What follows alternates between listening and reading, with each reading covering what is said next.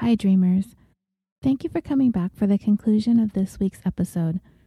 I know it was kind of long to listen to, and there was so much to tell, and I didn't want to leave anything out. So if you're listening to this now and you haven't listened to episode 37, I would recommend you wait to listen to this after you've had a chance to finish that one first.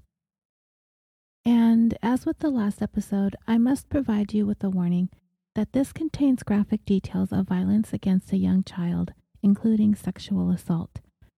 Some of the language is graphic and may not be suitable for all audiences. If there are young children around, I would recommend you save this for a later time. Listener discretion is advised. The last time we talked, we discussed the abduction, sexual assault, and murder of 8-year-old Sandra Cantu. Sandra's friend's mother, a neighbor of hers named Melissa Huckabee, became a person of interest early on, as she seemed to be purposely injecting herself into the investigation of Sandra's disappearance. After Sandra's body was found stuffed into a suitcase floating in a drainage pond, and following a 2-week investigation, Huckabee was brought in for an interrogation under the guise that she would be giving a formal statement as to her knowledge of Sandra's disappearance. And then, after 5 hours of questioning, Huckabee confessed. It wasn't a completely truthful or comprehensive confession, but it was enough of an admission to place her under arrest on charges in connection with Sandra's death. Today, I'm going to give you the wind-up of the case against Huckabee. We'll go over some of the court proceedings, the plea agreement, her apology to Sandra's family, and her sentence. I'm going to go over a couple of details about the crimes committed against Sandra that I sort of glossed over in the main episode, and clarify a couple of things that some listeners pointed out to me in regards to the types of drugs Huckabee used to sedate Sandra, as well as the way I word certain aspects of the stories that I tell. And of all the confounding things there are about this story, I want to delve into the one thing we didn't go over in episode 37. It's the one thing that Melissa Huckabee would never explain to anyone, even to this day. She has remained silent about it. And it's something I'm hoping to try and theorize on with you today. And that's why. Why did Melissa Huckabee murder an innocent 8-year-old child, a close playmate, best friend even, of her daughter's? That remains one of the most mysterious aspects of all of this.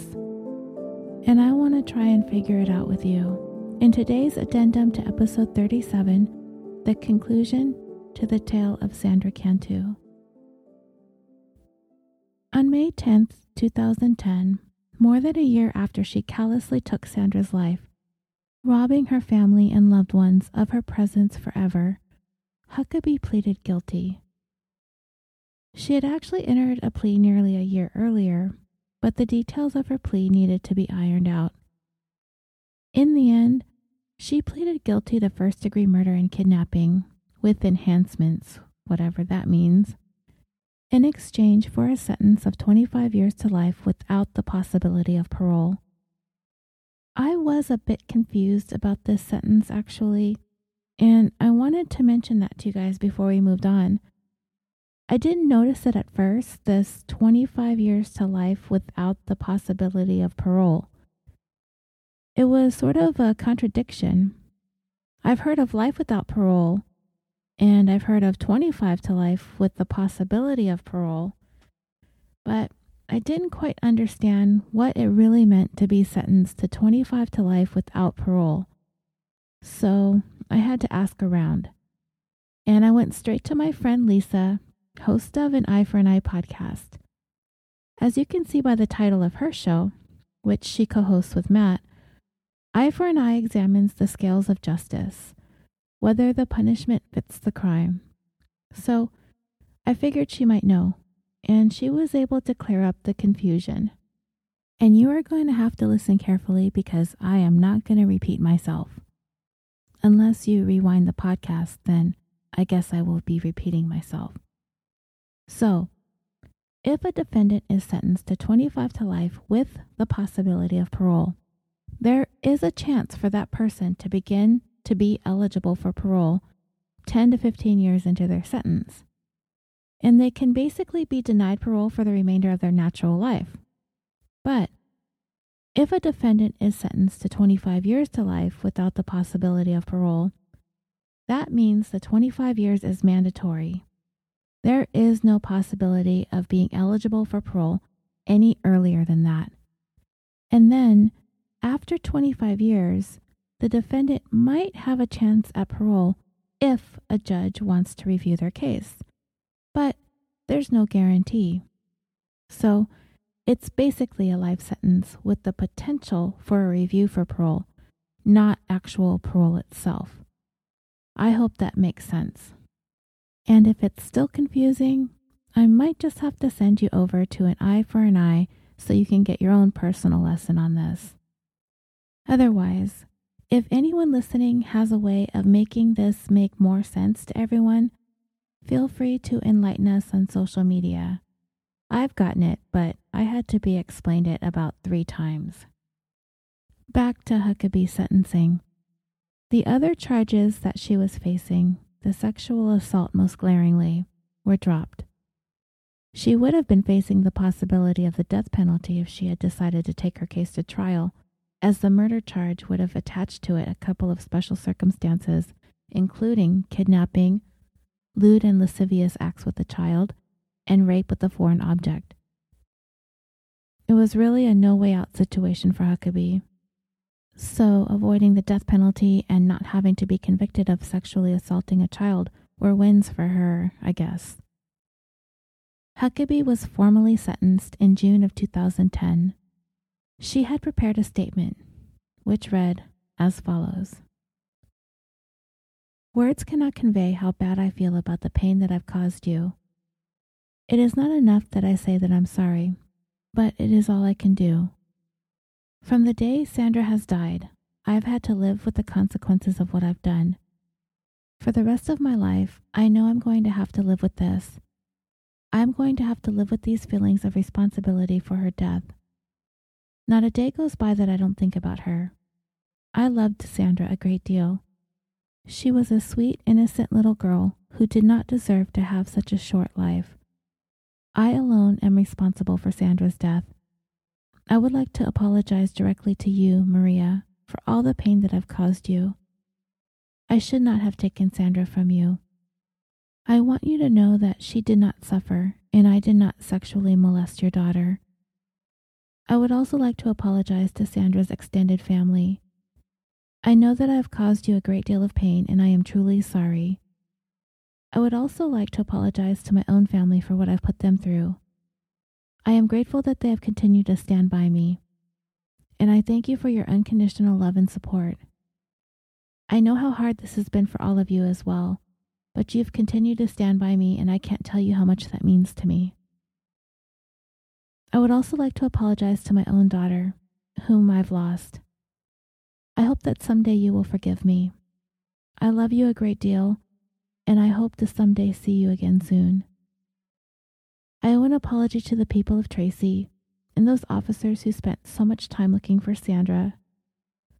I know that this has touched each of you personally, and for that, I'm truly sorry. I know in my heart that God has forgiven me, and I know my family has forgiven me, and I'm asking you, Maria, for your forgiveness. I can't imagine forgiving someone who would rob me of my own daughter, but I hope that someday you can forgive me. Maria, I wish I could give you an explanation for what happened. I owe you an explanation. I still cannot understand why I did what I did. Every day I try to discover my motivation, but I still do not have an answer. This is a question I will struggle with for the rest of my life. I wish I could do more to help you. I wish I could bring Sandra back, but I can't. I wish I could trade places with her, but I can't do that either. I know that Sandra's death will continue to cause you pain, and I hope that this apology will help you in some way by accepting responsibility for what I've done. I hope that I can give you some peace. Thank you. So, what do you guys make of Huckabee's apology? Personally, I'm not a very forgiving person when I'm wronged or done an injustice, and I hold grudges for little stuff for long periods of time. So, In attempting to put myself in Sandra's mom's place, I'm going to have to say no. I would have no peace resulting from any part of that statement. I would not be forgiving her, just out of the sheer fact that I would not want to give her the gift of my forgiveness. And any kind of closure or peace that I would find, if possible, would be found on my part and the part of my family and my loved ones, not Huckabee's apology. Now, with that being said, I can appreciate the apology for what it is. She sobbed through much of it, and I'm not ever really one who's a great judgment of genuine remorse or not. If a defendant is willing to offer up some kind of an apology, or possibly even an explanation, then I guess that's the very least they can do. The only people it really matters to is the family of the victim. Oftentimes, we, on the outside looking in, often think that the defendant is remorseful for their own losses, particularly the loss of their freedom. So we take what they have to say in the way of an apology as self-serving and disingenuous. For me, Huckabee's apology, it just kind of felt like going through the motions. What else is she really supposed to do before she's shuttled off to be forgotten forever? Sandra's aunt addressed the court on behalf of the entire family. She first played a video slideshow, and you can see that on YouTube if you want, filled with pictures and music, a tribute of sorts to Sandra's short 8 years on Earth. And then her aunt's statement read as follows. Seeing these images of Sandra, it reminds us of her. They are all the images we have of her. The video of her skipping down the street will forever be etched in our minds. And the pain of knowing that she was so close to home and we couldn't protect her from Miss Huckabee is unimaginable, the pain that she caused. We can now rest to know that she will never be able to do this again, and that she will have to think about what she's done for the rest of her natural life. Sandra wasn't the only victim affected by what she's done. Our family, the Tracy community, and the whole world became victims when she murdered Sandra. When she took Sandra away from us, she created a huge hole in our hearts. We will never be able to fill those gaping holes, not to mention what this has done to her family. Her actions have a profound effect on children across the world. She robbed children and parents of the ability to trust people. There is no punishment severe enough to bring Sandra back or return the lives of so many people back to them. Our world has forever been changed. No amount of explanation can make sense of what she did or why she did it. The only solace we have as a family is to know that she will never be able to do this again. We will miss milestones that Sandra could have accomplished. We won't get to see her grow up. We won't get to see her go to her first day of middle school or high school or even college. We won't be able to see her go to her prom, drive a car for the first time, or graduate. We won't be able to see her fall in love, get married, have children and grandchildren. We won't be able to see what she would have accomplished. She once told me that she wanted to become a nurse. We won't get to see if she would have fulfilled that goal. On the other hand, Miss Huckabee will be able to hear about all the things of her daughter. All we have left are pictures, videos, and memories of Sandra that remind us of the innocent, sweet, and larger-than-life person that she was. We hope that as Miss Huckabee watched this video that she will forever be haunted by the pictures and know what she has done to our daughter, granddaughter, niece, sister, friend, and schoolmate. We will never understand why she took our angel away from us. Your Honor, thank you for allowing us to express our feelings today. Now, before I get into some theories as to why Sandra was murdered, I wanted to quickly address an issue with the drug I mentioned Huckabee used on Sandra and the other two people that she gave the medications to. I indicated that she used benzodiazepine. Listener Tony, who works in the healthcare field, mentioned to me that the drug given must have been a more specific drug, and he was correct. I did know this, however, as you noticed, the show was getting super long. I didn't go over the prescription drug aspect of the case like I would have liked to. So I wanted to touch on that quickly. The drug that Huckabee gave to Sandra was alprazolam, which is in the benzodiazepine family. According to drug.com, it affects chemicals in the brain that may be unbalanced in people with anxiety. It's used to treat anxiety and panic disorders and anxiety caused by depression, and it may be habit forming, and it should only be used by the person to whom it's prescribed, and it may only be prescribed to patients over the age of 18. And there are a ton of side effects, including loss of muscle control, cognitive dysfunction, constipation, depression, difficulty urinating, drowsiness, slurred speech, fatigue, headaches, memory impairment, menstrual disease, nervousness, sedation, skin rash, tremors, weight gain or loss, anxiety, blurred vision, diarrhea, insomnia, decreased libido, increased and decreased appetite, irritability, feelings of depersonalization or detachment, hyperventilation, reduced or increased in physical sensations, the sensations of pins and needles, drooling, and muscle twitching. Those side effects sound awfully terrible, don't they? Well, anyway, Tony also said that if Huckabee gave Sandra a normal dose of her alprazolam, it would cause Sandra to pass out pretty quickly, and it's possible that she may have overdosed Sandra as well. Huckabee said Sandra didn't suffer. If she was passed out on this drug, one can only hope she didn't. Thank you, Tony, for straightening all of that out for me. Another issue I wanted to quickly address was brought to my attention by Facebook commenter Jen. Hi, Jen. She pointed out the ongoing need to continue to be aware of the way things are worded and how some terms that used to be commonplace are now insensitive and often harmful, and I always want to try to be aware of the better way to word the things that I say. Sometimes I overlook these things because I'm not aware or out of habit, and I definitely want to be as sensitive as possible, especially when I say stuff.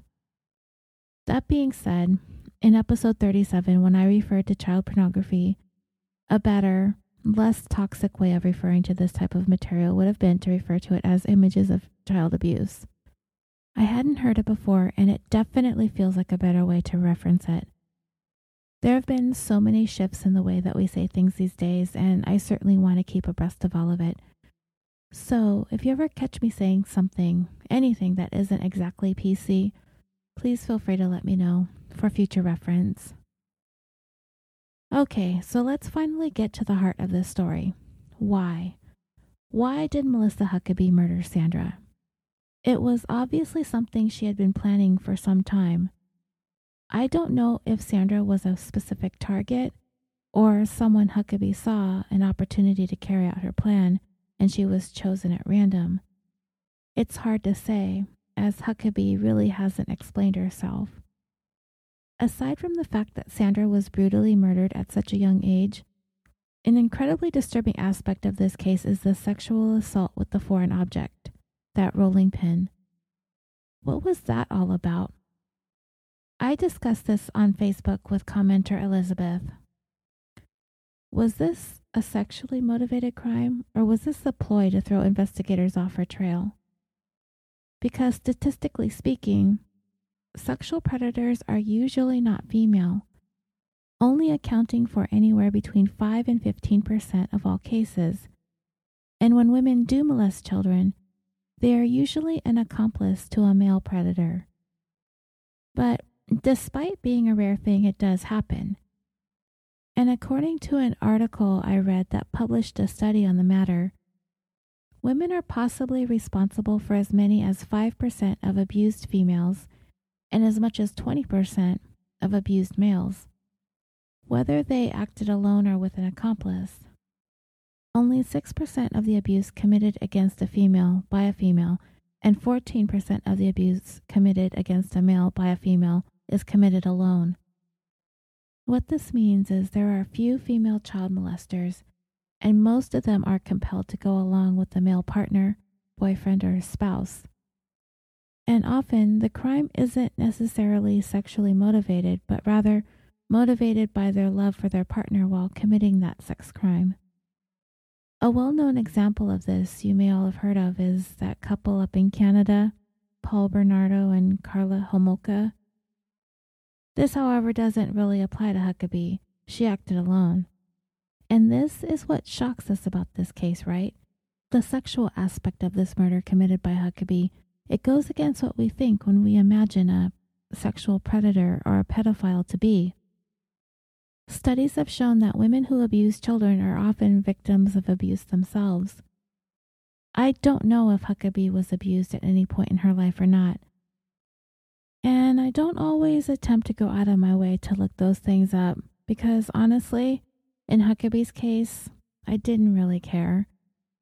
It wouldn't have really made how I felt about her any different or any better. If you've heard it once, you've heard it a million times. Plenty of women, and men for that matter, suffer from abuse at some point in their lives, even in childhood, and don't turn around and murder children. Studies have shown that women who molest children are often psychotic. Okay, and obviously Huckabee had some mental health issues. She was seeking treatment and taking medications for it. And she raped a child with a foreign object and murdered her. If Huckabee was sitting on death row right now, I might be concerned a little bit about us as a society condemning to death a person who has a documented history of mental illness. And to be perfectly honest with my feelings, that measure of concern is razor thin in this case. It's easy to take one look at Huckabee's sexual assault against Sandra in this case and feel that there are some very serious mental health issues going on. But was it sexually motivated? Statistically speaking, probably not. Some experts feel this could be seen as a way for the perpetrator to have been trying to understand something that was once done to them, trying to understand it by repeating it. And even more rare, a fact that makes Huckabee's crime that much more perplexing, is that most child molesters don't kidnap and murder the children they molest. It happens, but typically children are tricked and lured in by the predator. And in the case of someone the child is familiar with, that child is sometimes groomed or manipulated by making things seem like a game. And when this happens, it becomes less likely that the child will report the inappropriate sexual contact to anyone. And then there's no need to murder the child. But if something goes wrong and things don't go as planned because the grooming or manipulating didn't work, then this might be cause for the predator to kill the child. Because of the rarity of all these circumstances in Huckabee's case, I tend to lean more towards the notion that her having sexually assaulted Sandra with that foreign object wasn't sexually motivated. I did not read anywhere that Huckabee had any prior instances of sexual violence against children. She had a little bit of petty theft and a little bit of arson, but no reports of any sexual abuse perpetrated by her. I am more inclined to think it was an attempt to throw investigators off when she sexually assaulted Sandra with that rolling pin. Police, FBI, and profilers, more likely than not, were going to think a man kidnapped Sandra. Huckabee knew that Sandra would eventually be found, and they would look to see if her body had any signs of sexual assault. And if she were able to make it appear that Sandra was raped, it would look even more like the crime was committed by a man. She might not have known the forensic pathologist was going to be able to take one look and tell that a foreign object did the damage, not an actual person. Also, Huckabee, while being talked to by investigators in the early stages of the case, was herself pointing the fingers at some of her questionable neighbors. It was just her luck that there were so many potential suspects residing in that small community, because it did for a moment lead investigators to question several men with dubious backgrounds. So because I don't think Huckabee necessarily wanted to be caught, I feel like she introduced the element of sexual assault to cast suspicion away from herself. Then this leads me to wonder why Huckabee was adamant that she did not sexually assault Sandra. I do understand that being labeled a pedophile or a child predator is a shameful thing to be known as in society. And as we have heard, especially when you're about to be sent to prison for it, your reputation precedes you, and Everyone seems to know ahead of time when a child rapist or killer is on the way in. And from what my understanding is, being known as a pedophile in jail is frowned upon by basically everyone, fellow inmates and correctional officers the same. Perhaps in an effort to manage her prison situation, it was imperative for her to not only deny ever having sexually assaulted Sandra, but to do anything she could to avoid having that conviction on her record, which her attorneys managed to achieve on her behalf. That's the main reason, I believe, for the adamant denials. But beyond that, I wonder if her denial actually runs that deep that she somehow has convinced herself that she really didn't do it, that perhaps having committed such a crime is so unthinkable that the only way for her to cope with herself is to tell herself over and over again that she didn't do it. Or maybe it's as simple as the necessity to maintain her innocence of that element of Sandra's murder is so important to her that it's a story that she can never stop selling. I don't know about you guys, but I'm almost offended as a trial watcher to think Huckabee thinks anybody is accepting her lies, because that's what that is, a lie. She did sexually assault Sandra, but refused to take responsibility for it, didn't get convicted of it, and continued to deny it in open court in her apology to Sandra's family, as if not being convicted of sexual assault is somehow relieving her of taking responsibility for it. That would definitely be another reason, if I were a member of Sandra's family, an apology that wasn't all-encompassing would be worthless. Not that it means anything to them as it is, but then again, maybe Sandra's family would rather just not ever have to hear about or acknowledge that aspect of her murder either. Just as much as Huckabee would like to bury it, perhaps Sandra's family would like to do the same. Facebook commenter Elizabeth, also in our musings about motive, floated the idea that all of this was some indirect version of Munchausen's by proxy. This would sort of go along the same lines as what I've been talking about throughout this case, that Huckabee was attempting to inject herself into the investigation, and Munchausen by proxy might just be the answer to that. From the very beginning, when it became apparent that Sandra was missing, Huckabee repeatedly attempted to attract attention to herself, lending to the theory that she killed Sandra for the sole purpose of garnering attention, and this is known as Munchausen by proxy syndrome. We often think of mothers doing harm to their own children for attention when we think of Munchausen's, but really, Munchausen's can be anybody harming anyone for attention, and it's usually children because they're easy targets and they gain a great deal of attention if and when they are harmed, or in Sandra's case, harmed and vanished. The prosecutor in Huckabee's case did point out that her own child had a documented history of frequent illnesses and hospitalizations more often than the average child, suggesting her daughter may have also been a victim of Huckabee's for quite some time. As today was wearing on and it was becoming afternoon here in Southern California, Facebook commenters Chris and Elizabeth engaged in a discussion on the episode thread regarding Huckabee and mental illness, and I'm doing the best I can to include as much as possible, but I am on a time constraint and I've got to get this out. So you can look that up on the Facebook thread if you're interested in what the conversation involved. When considering why Huckabee was so vehement in denying sexually abusing Sandra, and why she refused to acknowledge it or discuss it, the notion was floated that this may be an indicator that Huckabee herself may have likely been a victim of sexual abuse during her childhood or adolescence. But either way, that something traumatic seems to have likely affected her brain development early on. It was mentioned that being sexually abused doesn't necessarily mean they become abusers, and that there are indeed other variables in a person's life experiences to be considered as well. But in the end, we basically came to the conclusion that the individual experiences vary from person to person, and how each of us decides to allow those early experiences to manifest themselves as the abused individual transitions into adulthood is unique to them. If there was a blueprint for all this stuff, things might be much easier to understand, confront, and treat. But there's not. And while I so very much appreciate the candidness of the conversation we had about this, and the authenticity of it all brought a very real and human side, I couldn't help but feel that Huckabee doesn't deserve the leeway some of you might be willing to afford her. And that goes back to whether we think her crime was sexually motivated or not. And because I'm leaning more towards that it wasn't, I feel like she doesn't deserve any amount of sympathy or understanding on our parts. And I'll explain. It was revealed in court that Huckabee was a cutter, and prosecutors believe that, too, was an attempt at gaining attention and sympathy from the people around her. And this indeed might be a sign that Huckabee continued to struggle with the after effects of having been abused. Then there were those fires that she set. Perhaps another attempt at attention. She was also known to have been verbally and mentally abusive towards the people that were close to her, such as her roommates and her boyfriends.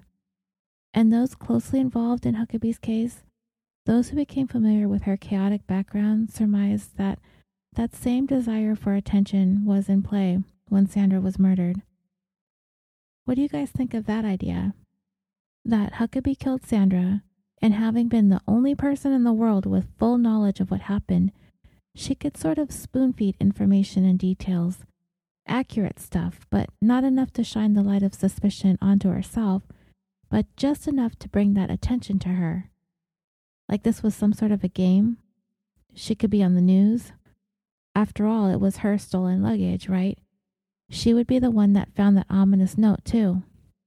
By the way, I found an article that said that the notebook investigators found that note came from in Huckabee's room had the words, quote, "cute but psycho," unquote, printed on the cover.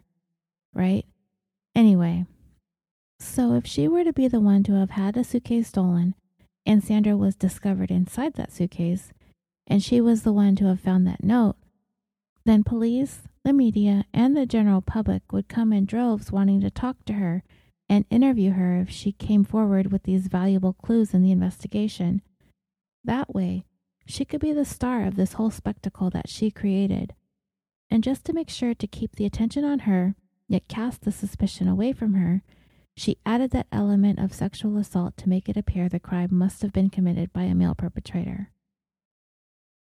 And then there's always the possibility that Huckabee's crime had a deeper, psychological motive that includes the sexual aspect of it.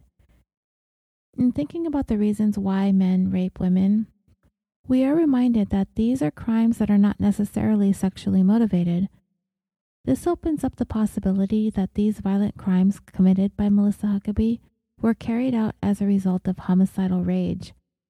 If we think of her crime as being framed like any other violent sexual assault, perhaps Huckabee acted out of a deep-seated need to gain control over another person, someone more vulnerable, someone that she could overpower or easily manipulate, or in her case, drug. That maybe she acted out against Sandra because of uncontrollable anger, and that maybe the reason for all of this was to gain some sort of sense of self-worth or misguided sense of accomplishment by not only murdering Sandra, but also adding insult to injury with the sexual assault. We don't know all of the deviant behaviors Huckabee engaged in.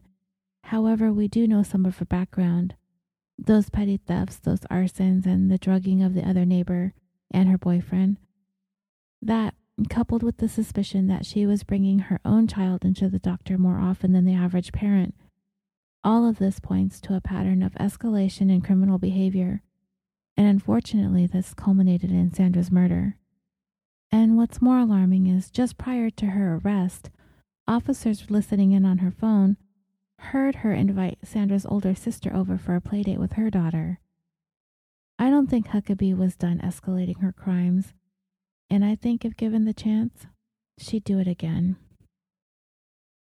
And I am going to have to end this here if I'm ever going to get this finale of the story out to you guys. But we can most certainly continue the discussion on the Facebook page like we have been. I tried to cover as much as I could, and I feel like we could talk about this forever because there's so many unanswered questions when thinking about what goes on in the mind of Melissa Huckabee. Please feel free to join the discussion on Facebook. I have a new friend who has so kindly stepped in to help me administer the page, as well as breathe new life into the thing. As you may have noticed, some new, more interesting and thought-provoking posts and questions going up recently. So many thanks to Darren for helping the page be more fun and exciting. You can also follow California Dreaming on Twitter and Instagram. There, I usually try to post photos and things related to each new case that we cover. So follow me there if you already haven't. Thank you for spreading the word about the show, jumping in on the discussion, and for all of the feedback, comments, and kind words. It really keeps me motivated to keep going each week. And thank you to everyone who has jumped in on Patreon to even further support the show through your donations. For as little as $1 a month, you will be able to access all of the bonus content, and I will mail you a card and a small gift in appreciation for your generosity. There are many levels of support to choose from, but all the levels get access to the bonus content. This month, the Patreon bonus covers the rise and fall of silent movie star Roscoe Arbuckle. It's a little bit of a different venture for me to get into old Hollywood, and so far the reception has been pretty good. So for $1, you can have a listen as well. California Dreaming is proudly a part of the Orbital Jigsaw network of podcasts. We have joined forces with an eclectic group of shows and hosts to bring you a variety of shows across several genres, including The Concession Stand, Busted Wide Open, Super Nerds UK, The Dirty Bits, Historium, Is This Adulting, 41 Owned, Film Roast, and the newest addition to our podcast family, Vox Arcana, spelled VOX ARCANA. It's a Dungeons and Dragons podcast that discusses game design, philosophy, storytelling, and role-playing from the perspective of 3 different dungeon masters. So if you're into gaming, film, television, sports, entertainment, history, scandalous or otherwise, or you need to talk to your best friends, or you need your murdery true crime fix, then Orbital Jigsaw is your one stop for all of that. I have a few show promos that I hope you will take a listen to about some true crime shows that you might be interested in. True Crime Enthusiast, Ignorance Was Bliss, and True Crime Finland. Take a listen.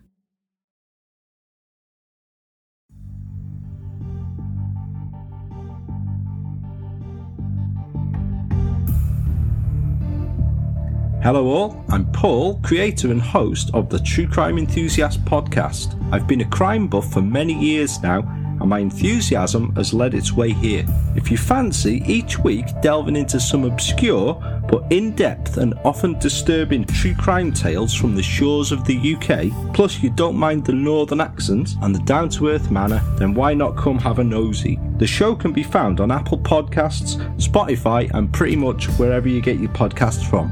So it'd be great if you guys could come and have a look-see, and I hope you can subscribe today. I'd love you to join me, and I look forward to seeing you there too.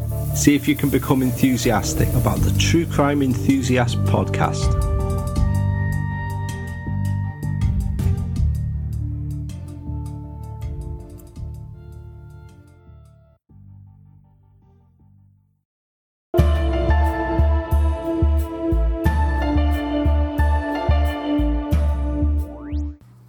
That's horrible. That's true. So strange. Usually. I can't imagine what that's like. Do you want to? That could never happen to me. It might. Lock him away. He's pure evil. Or insane. Or human. My name's Kate. I have worked as a forensic psychologist, as well as in prisons and as a crisis clinician. My job was to figure out who gets locked up and who gets a key, to find the humanity in inhumane situations. So, are you sure you really want to know? Yeah? Maybe. Because by the end of the episodes, you just might end up thinking...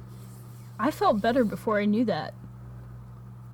You can find me at IWB Podcast on Facebook, Twitter, sometimes Instagram, or you can email me at iwbpodcast@gmail.com.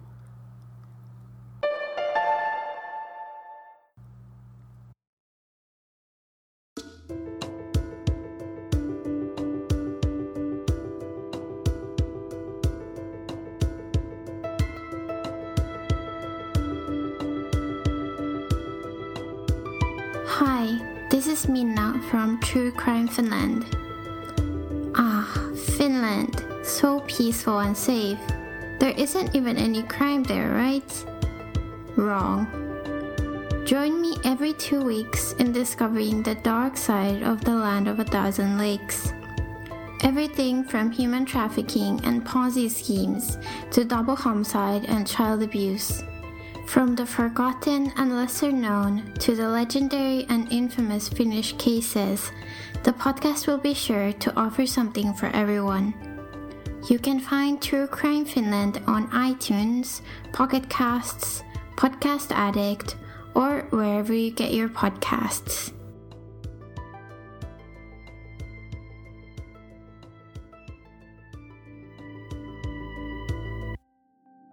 Thank you, as always, for listening to this episode of California Dreaming on the Orbital Jigsaw Network.